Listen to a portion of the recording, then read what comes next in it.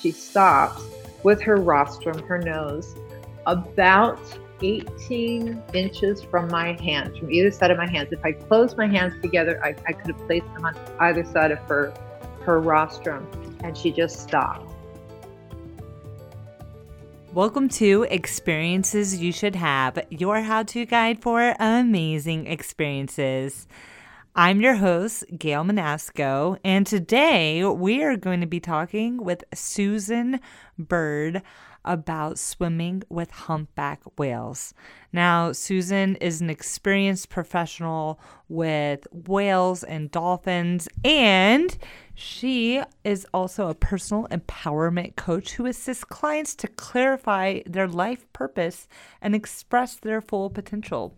So she does a lot of energy work, and if you ever meet Susan, you will just feel just that amazing energy that radiates from Susan. She is just an incredible woman, and I actually met Susan, gosh, it was about 5 years ago on a live aboard dolphin trip. So we spent a week on a boat with maybe 15 other people in the middle of the ocean in the Bahamas, and we swam with wild Atlantic spotted dolphins for a week. It was incredible, absolutely incredible. And my husband actually lost his wedding ring on that trip, and we just think that the ring is now one with the dolphins at the bottom of the ocean. I think it's kind of nice, actually. He did get a new ring.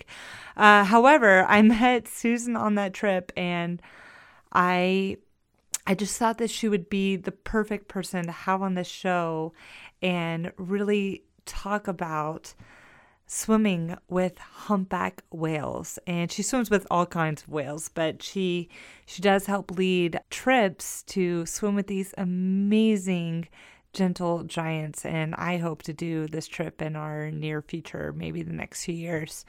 But Susan will share her own story of swimming with these amazing creatures, as well as a how-to guide to make this happen, which includes costs, what you need to bring, your type of gear, best time to go, how to book, etc. We have it all for you. So stay tuned and enjoy the show.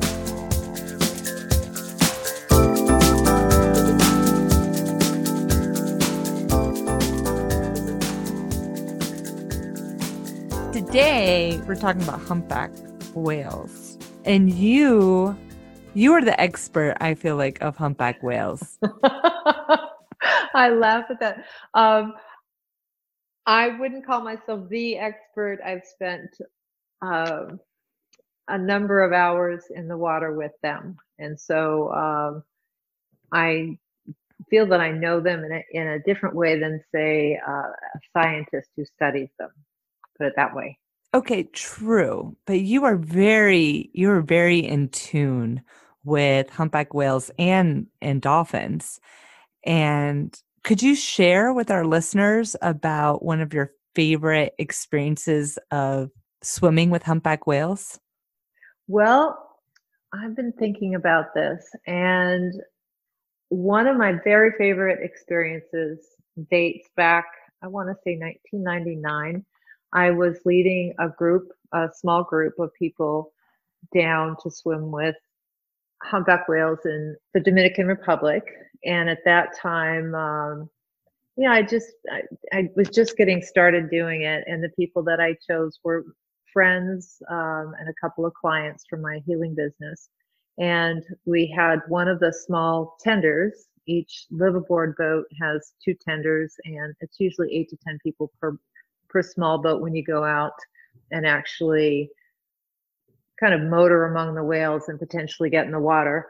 And we went during a year that was relatively windy and rainy, and it was early in the season. And it was just one of those years where there was quite a lot of patience required for in-water activity.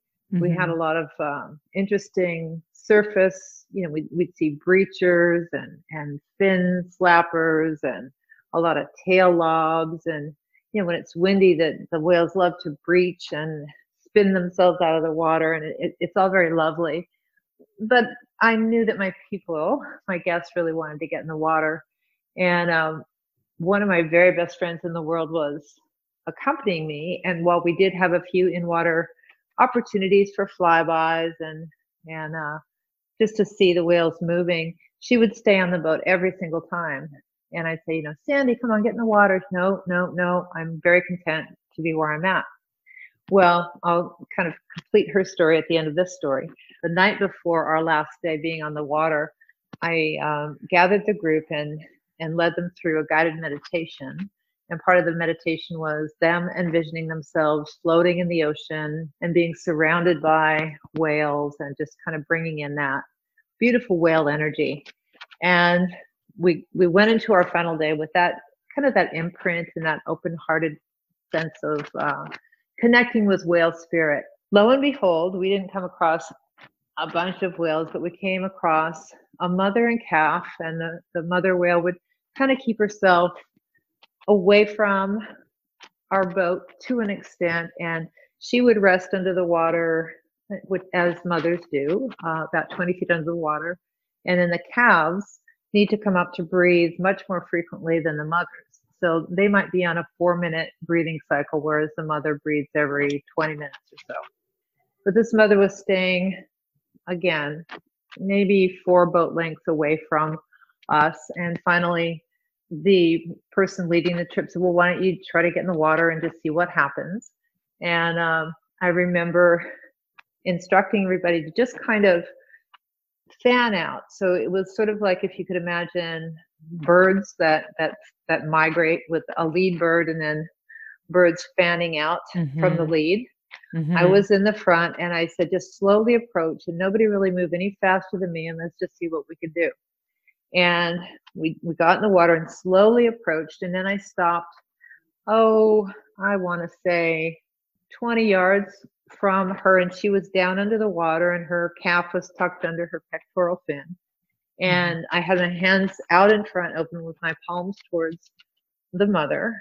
And I was streaming energy, doing kind of an energy healing, and just thinking to myself to project to her just feelings of love and appreciation and just peace, and conveying to her that we as a group were entering her environment with the essence of peace and welcoming and invitation in our hearts to do whatever she wanted to do. And holding this intention of love and appreciation, we all watched her slowly begin to rise at an angle, coming up, her nose getting closer and closer and closer and closer. So she's at about a 45-degree angle with her nose coming closer and closer, and she stops with her rostrum, her nose, about 18 inches from my hands, from either side of my hands. If I closed my hands together, I could have placed them on either side of her rostrum, and she just stopped. And the people behind me were like, oh, what do we do? And, just keep calm. And for about a minute and a half, I actually closed my eyes and just was exchanging what I felt was loving energy with this mother. And during this time, she's at a 45-degree angle from us on the surface. Her little calf is circling under her and peeking up at our group, and then kind of tucking back under, and then going on the other side and peeking back up. And after that, minute or two exchange, the mother didn't even come up her breast. Her nose just lowered back down. She planed out and drifted just directly under us. And then we kind of moved off so that we were on one side of her. And I always maintained eye contact with the mother. So I positioned so that she could always have that eye contact. And for the next hour and a half, she stayed in that position, and her baby, her calf, came up and would swim by our group, make a circle, look at everybody, drop back down. She would come up every 20 minutes or so and take a breath and maybe move 10, 20 feet and submerge again and stop, and we'd reposition. And we just had the most amazing encounter. And what happened in that exchange, I don't know. I think that I know, but it was profound. And I felt like that was the essence of a mutually agreeable and respectful and loving encounter and agreement to meet and sort of see one another from a soul perspective. So that really stands out as one of my favorite experiences. And my friend, Wow. my friend who had stayed on the boat the entire time until this last day, it was the one encounter that she got in the water with. Oh my Yeah, goodness. yeah. What an encounter. Yeah, yeah, Wow. yeah. So it was worth a week of, dealing with the wind and a little bit of rain, and which is part of the package sometimes. And you grow accustomed to looking at clouds and seeing animals in the clouds if you're trying to entertain the guests. Oh So, no. it made it all Oh. worthwhile, which is, those trips tend to be just magical in so many ways. There's always something great that happens, and that's one of my absolute favorites. That is incredible. Incredible. Man, what an experience. What an experience. And it's so vivid in your memory It from really is. It's one of those where I partly because it was one of the, it was in the first few weeks where I had really started doing this kind of thing with whales. I've been in the water quite a lot with a lot of dolphins, and who I absolutely adore. Um, but it really stands out, and just the people there, it was just a warm, loving, fun group. But I have had many other experiences. I had opportunity to be with whales shortly after the passing of both of my parents at separate times, and during those, it was like maybe a week before I was leaving for a whale trip that this trying event occurred. And it seemed like during those times, the whales really responded in very like fashion to what I was going through when my mother passed. That when I was out on the Silver Bank, I just had multiple encounters and pass-bys of mothers and calves, and the mothers would just look very almost intently into my eyes, and I felt like, wow, what an opportunity for healing. And then when my father passed, him being a much more lively Mhm. character, uh, tempestuous, is that a word? And there Yeah. were more rowdy groups and frisky whales, and that to me was sort of synchronistic as well. It's really interesting. Hmm. That's really interesting how you can feel that energy Hmm. coming from them and how it's matching what's going on in your life. It so happened on those occasions, yeah. Yeah, no, your story is incredible. Like that's what this podcast is about. And it's to find those unique experiences in the world that stick with you for years and years to come. And I'm so glad we're talking. I love your story. And why do you think others should experience swimming with humpback whales? I think that others should experience swimming with humpback whales because, well, it's largely to serve the whales themselves and our planet.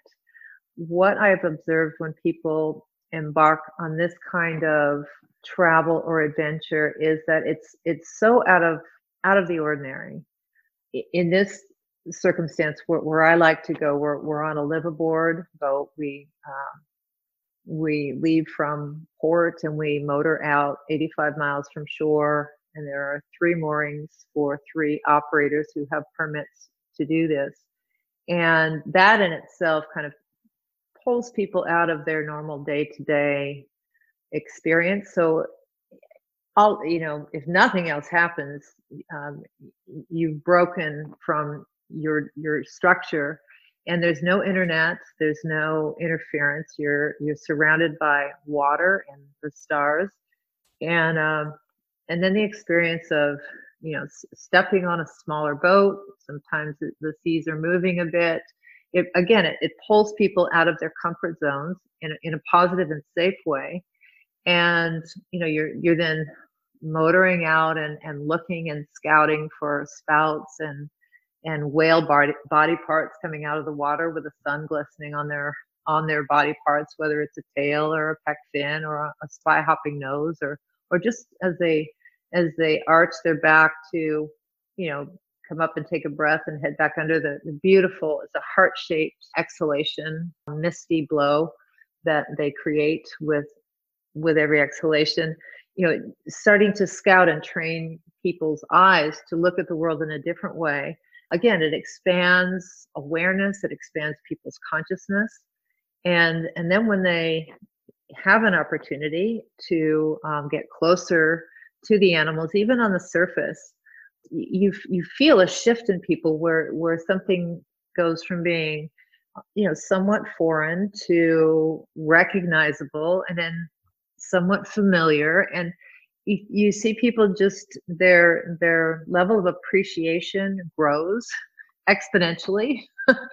And then if given the opportunity to enter the water, to me, the ocean is it's representative of another level of consciousness. And to me, when people enter the water, it's almost like entering subconscious aspect of the earth.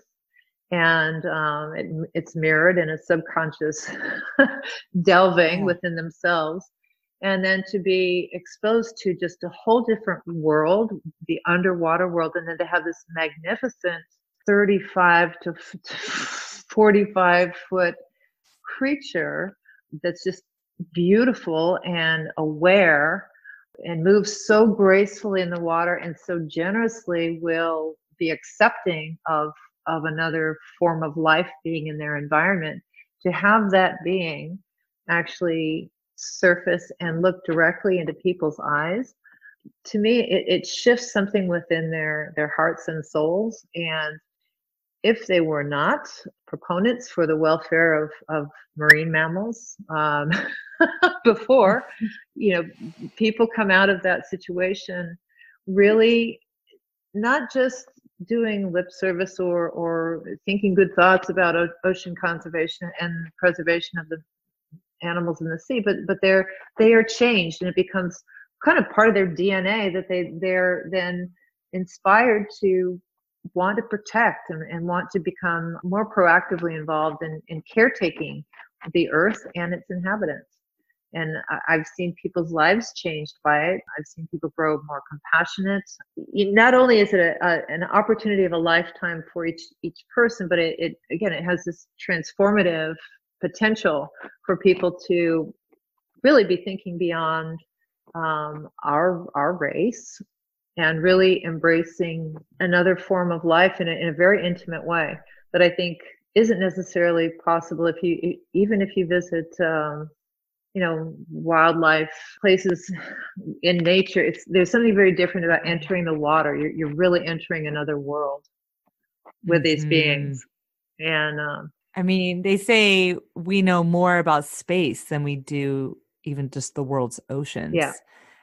And it really is another world. It really is. Yeah. And divers have an ongoing taste of this, but even the divers that I know, there is nothing like being face to face with a cetacean, and particularly a whale.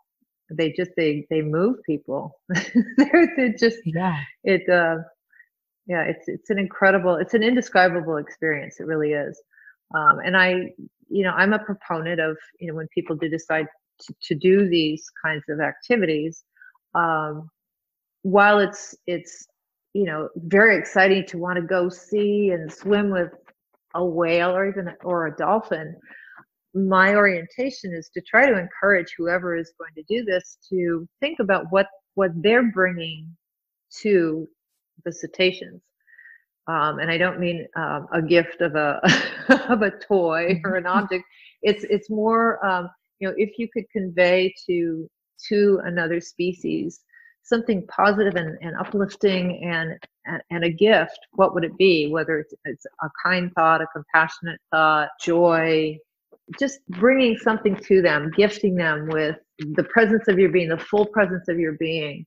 I've seen animals respond so favorably to that orientation. It's kind of unbelievable. Hmm.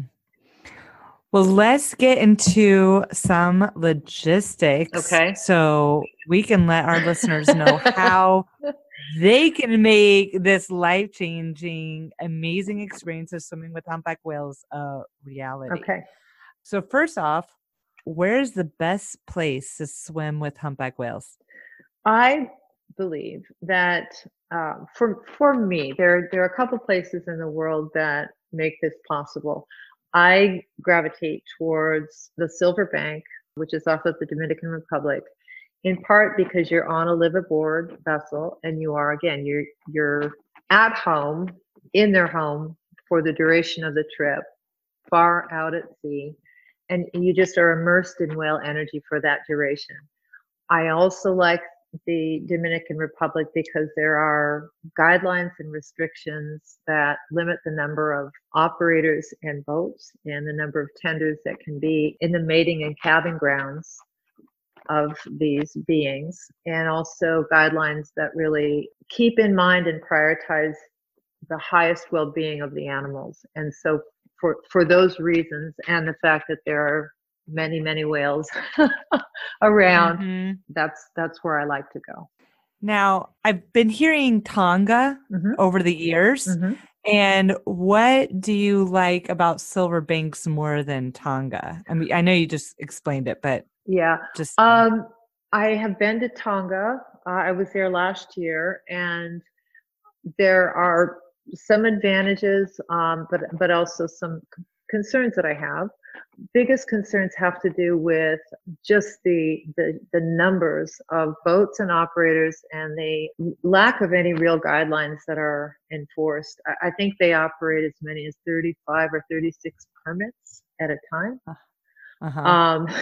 And it's just an incredible toll, I believe, on those marine mammals to have. And there aren't that many boats that are out at any given time, but there are, good solid 20 boats out at a time, if not more, and then quite a variety in terms of training for both the drivers and the guides, and just a lot of people. There are some things that they do there that wouldn't happen on the Silver Bank. Safety considerations in the way that the whales are approached and the different kinds of encounters that are experienced in water.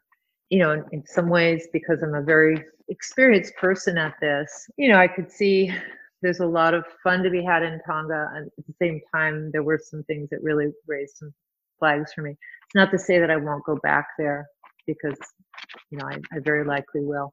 But given the preference, and then as ecotourism evolves, I'm really seeing the value, for the sake of the animals, of really kind of monitoring ourselves as humans in terms of what we're doing to allow the animals to preserve the integrity of their behavior and not be too impacted by our involvement. So again, I enjoyed being in Tonga, and people I met there were wonderful, but I'm seeing more and more, and as I do this with other kinds of whales and other species in other parts of the world, I am more and more a proponent of restrictions that preserve, again, the well-being of the animals, that also allow for, safe and respectful ecotourism in this way.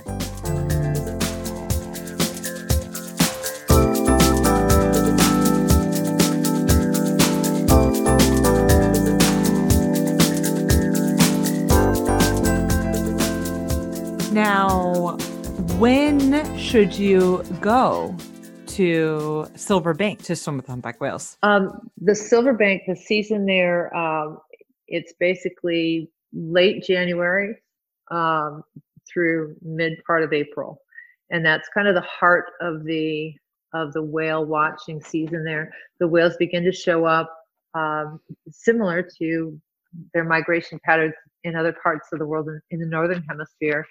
There are probably whales showing up there now. I know that there was a mother and calf sighted in Hawaii, and it's kind of a similar timing. But the boats start, the three operators who do have permits out there start to show up kind of more in the heart of that migration and period for them to go to their mating and calving grounds. Mm-hmm. And how far in advance did you plan to go on this trip? It's a big trip, and because it's more and more popular, it's something you should plan a year to 2 years in advance. And I know that spaces are limited. I think this coming season is sold out, and even next year is people are very very excited to do this. So it's something you should plan well in advance and also prepare for. Um, you know, even if people are snorkelers, if you haven't been in the water recently, it's a great idea to prepare by testing your gear in the pool a few times, kind of strengthening your snorkeling muscles and reacclimating so you're not having to kind of sacrifice your first day out on the water in reacclimating to that activity. That's great advice. And we're going to talk about the big question.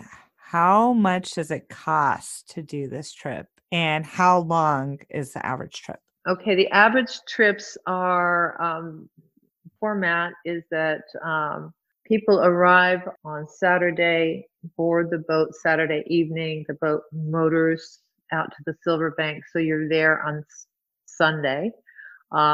Basically, it's a 6-day adventure, basically. And again, you board the boat on a Saturday, you leave the boat the following Saturday morning. So that's the duration. And the cost is, it ranges from about 3,700 to 4,100. And then there are some fees that are in addition to that have to do with cruising and fuel costs, and that runs about another 700 when it's all added in there, and that's based on double occupancy rooms, and then the cost variance is dependent upon the kind of cabin that you would get, and that includes your all meals and basically your time, and you're very well cared for while on the boat. So yes, that's another thing I like about the Silverbank is compared to Tonga, which those are day trips that are run where you have to take some kind of vehicle down to the port and board the boat and go out and come back and then go back to your hotel, figure out dinner, all that. Basically on the Silverbank, it's just all there. You're on location. And your meals are prepared, your beds are made. Yes. Happy hour. There's, you're very well fed, and all of that is in place.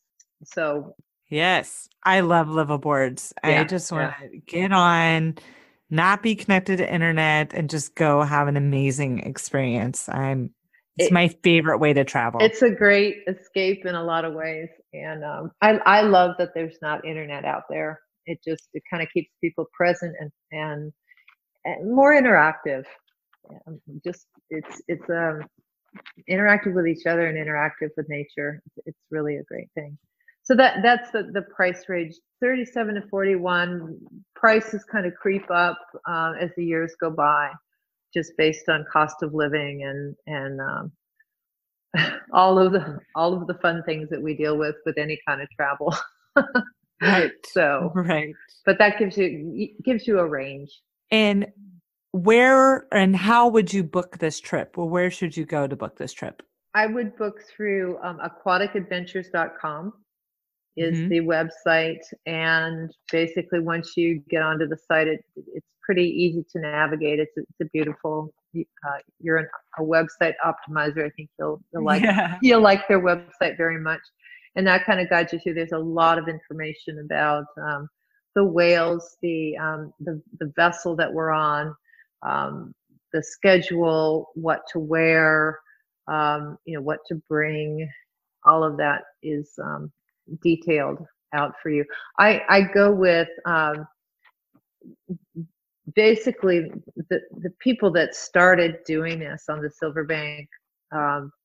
This will be their 29th year. Wow. Yeah. And I've been with other operators out there. I just eventually gravitated. I think this will be my 8th year with Aquatic Adventures going through them. And, in a good year when there's lots and lots of whales everywhere, all of the operators are having great experiences. Where I would really see the difference would be the leaner years, because it's nature that sometimes more whales migrate there, sometimes there are fewer.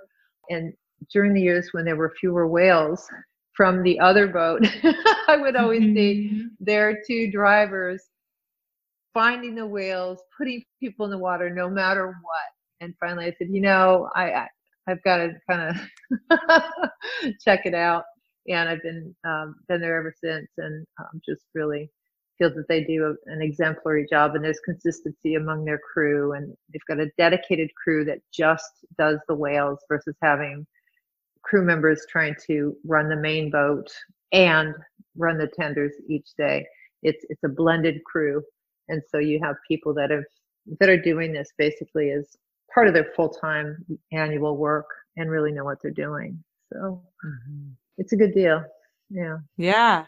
Now, what are the physical requirements or skills needed to go on this trip? Are you scuba diving? Or are you just snorkeling? Yeah, it's only snorkeling. There's no scuba diving allowed on the Silverbank for this. So I would say snorkeling skills. Do you need to be a strong snorkeler? I would say you need to be comfortable enough to know that you're in open water. There's no bottom to stand on. You're not required to get in the water either. We do have instances where, I've had groups out where, like my friend, she didn't really want to get in the water until the last day. And sometimes people just observe from the surface, because the tenders are right on the water and you are right with the whales. So again, it's not required that you get in the water, but a lot of people obviously do, because that is the opportunity. But you need to be able to get yourself out of the water onto a small boat, efficiently. And that's using a ladder and crawling out. So, a little bit of upper body strength, comfort in the water. And I can't emphasize enough to test out and spend a little pool time if this is not something that is part of your regular routine. Now, what type of gear should you bring on this trip? And if you don't have gear, can you rent gear? It's recommended that people bring their own mask, snorkel, and fins. There is limited availability for some kind of a wetsuit. I recommend that if you're going to sort of afford the trip, you do want your mask to fit your face. You want a snorkel that you can breathe out of comfortably and easily, and you want fins that fit. And you're going to do better off usually if you buy your own and take the time to make intelligent purchases. The water is about 78 degrees, so most people are wearing 2 to 3 millimeter wetsuits. And again, it's nice to have your own suit for a lot of reasons. Right. Right. Hey, you got to stay warm somehow. Yeah. And so, again, it comes down to fit and comfort. Those are the absolute necessities. You also, the wetsuit provides that sun protection. If you're overheated in that, some people do get away with wearing rash guards. Again, it's mostly for sun protection.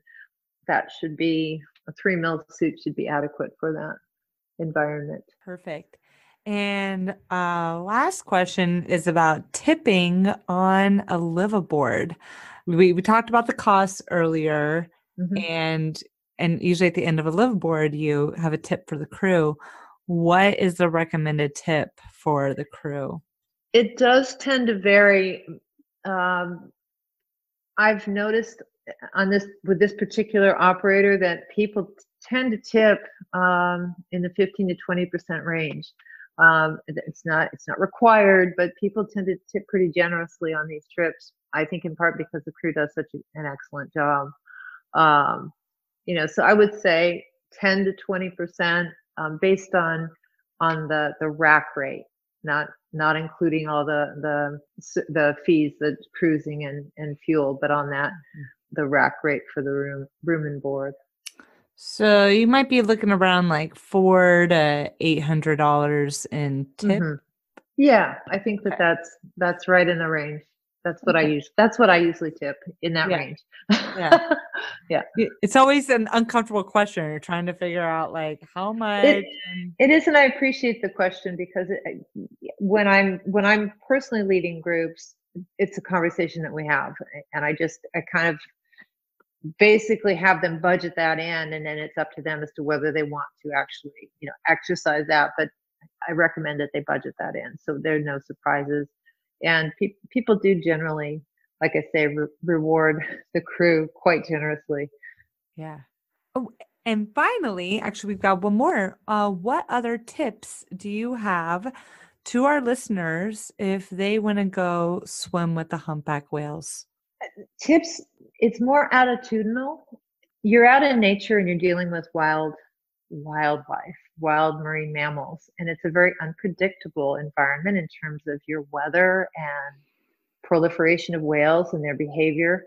And so I would just recommend that people go into it very open-mindedly, with a great deal of patience, and with a sense of almost childlike wonderment and delight at whatever happens. And with that attitude, ironically, those kinds of people generally generate Mhm. the best experiences. But it's almost a lack of expectation allows for magic to happen. And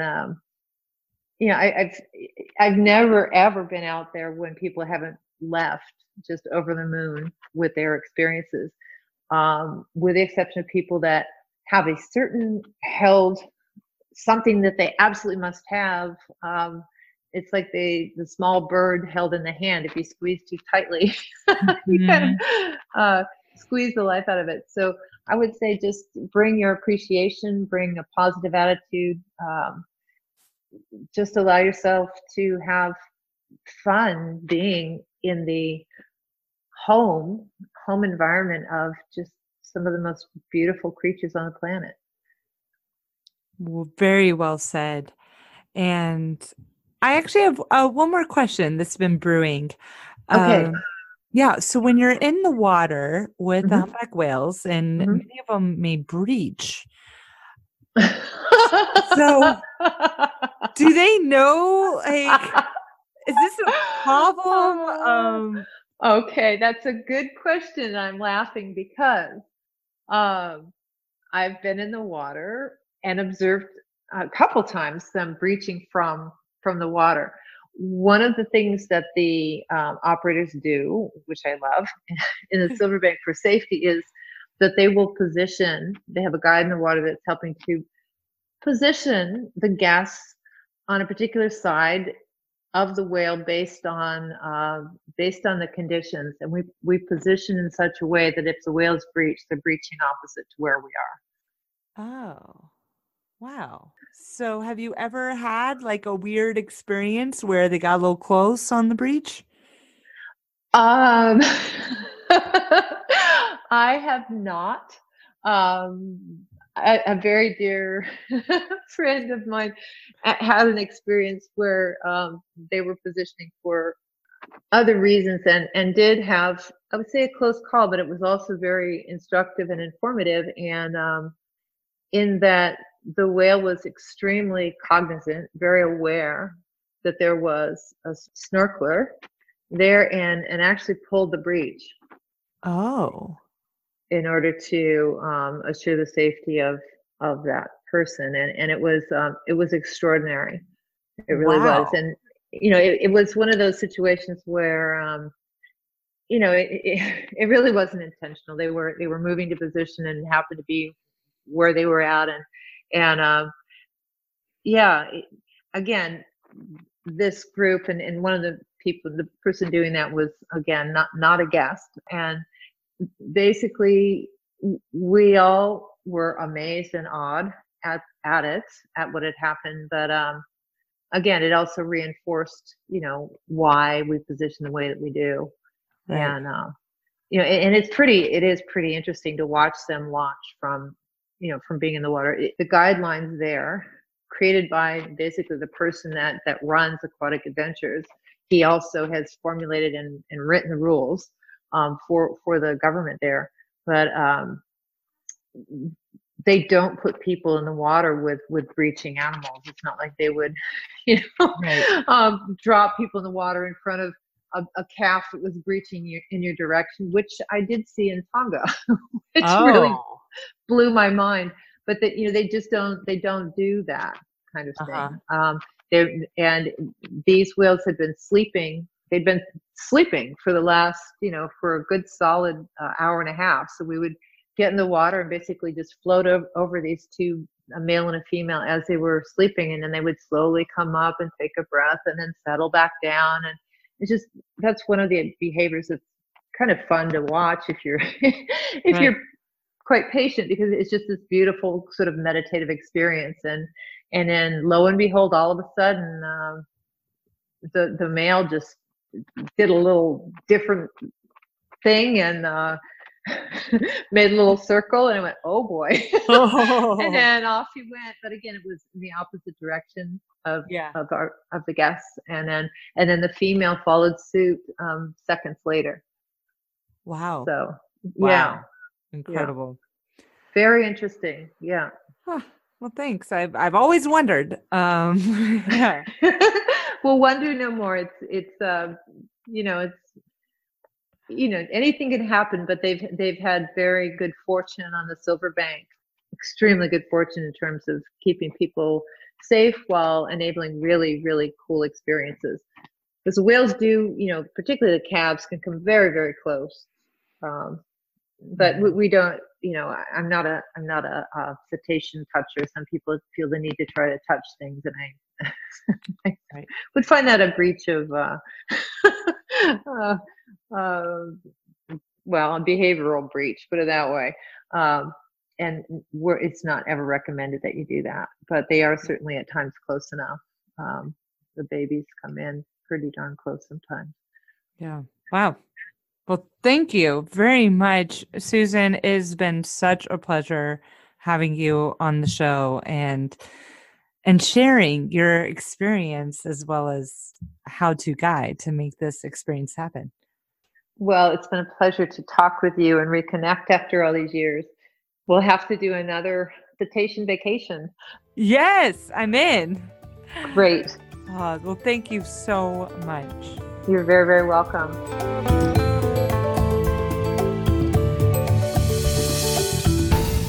Thank you so much for listening to Experiences You Should Have. And if you love the show, then definitely go to iTunes and leave us a 5-star review. And also check out the show notes on experiencesyoushouldhave.com. I do a nice write-up of every episode, including links, photos, more information.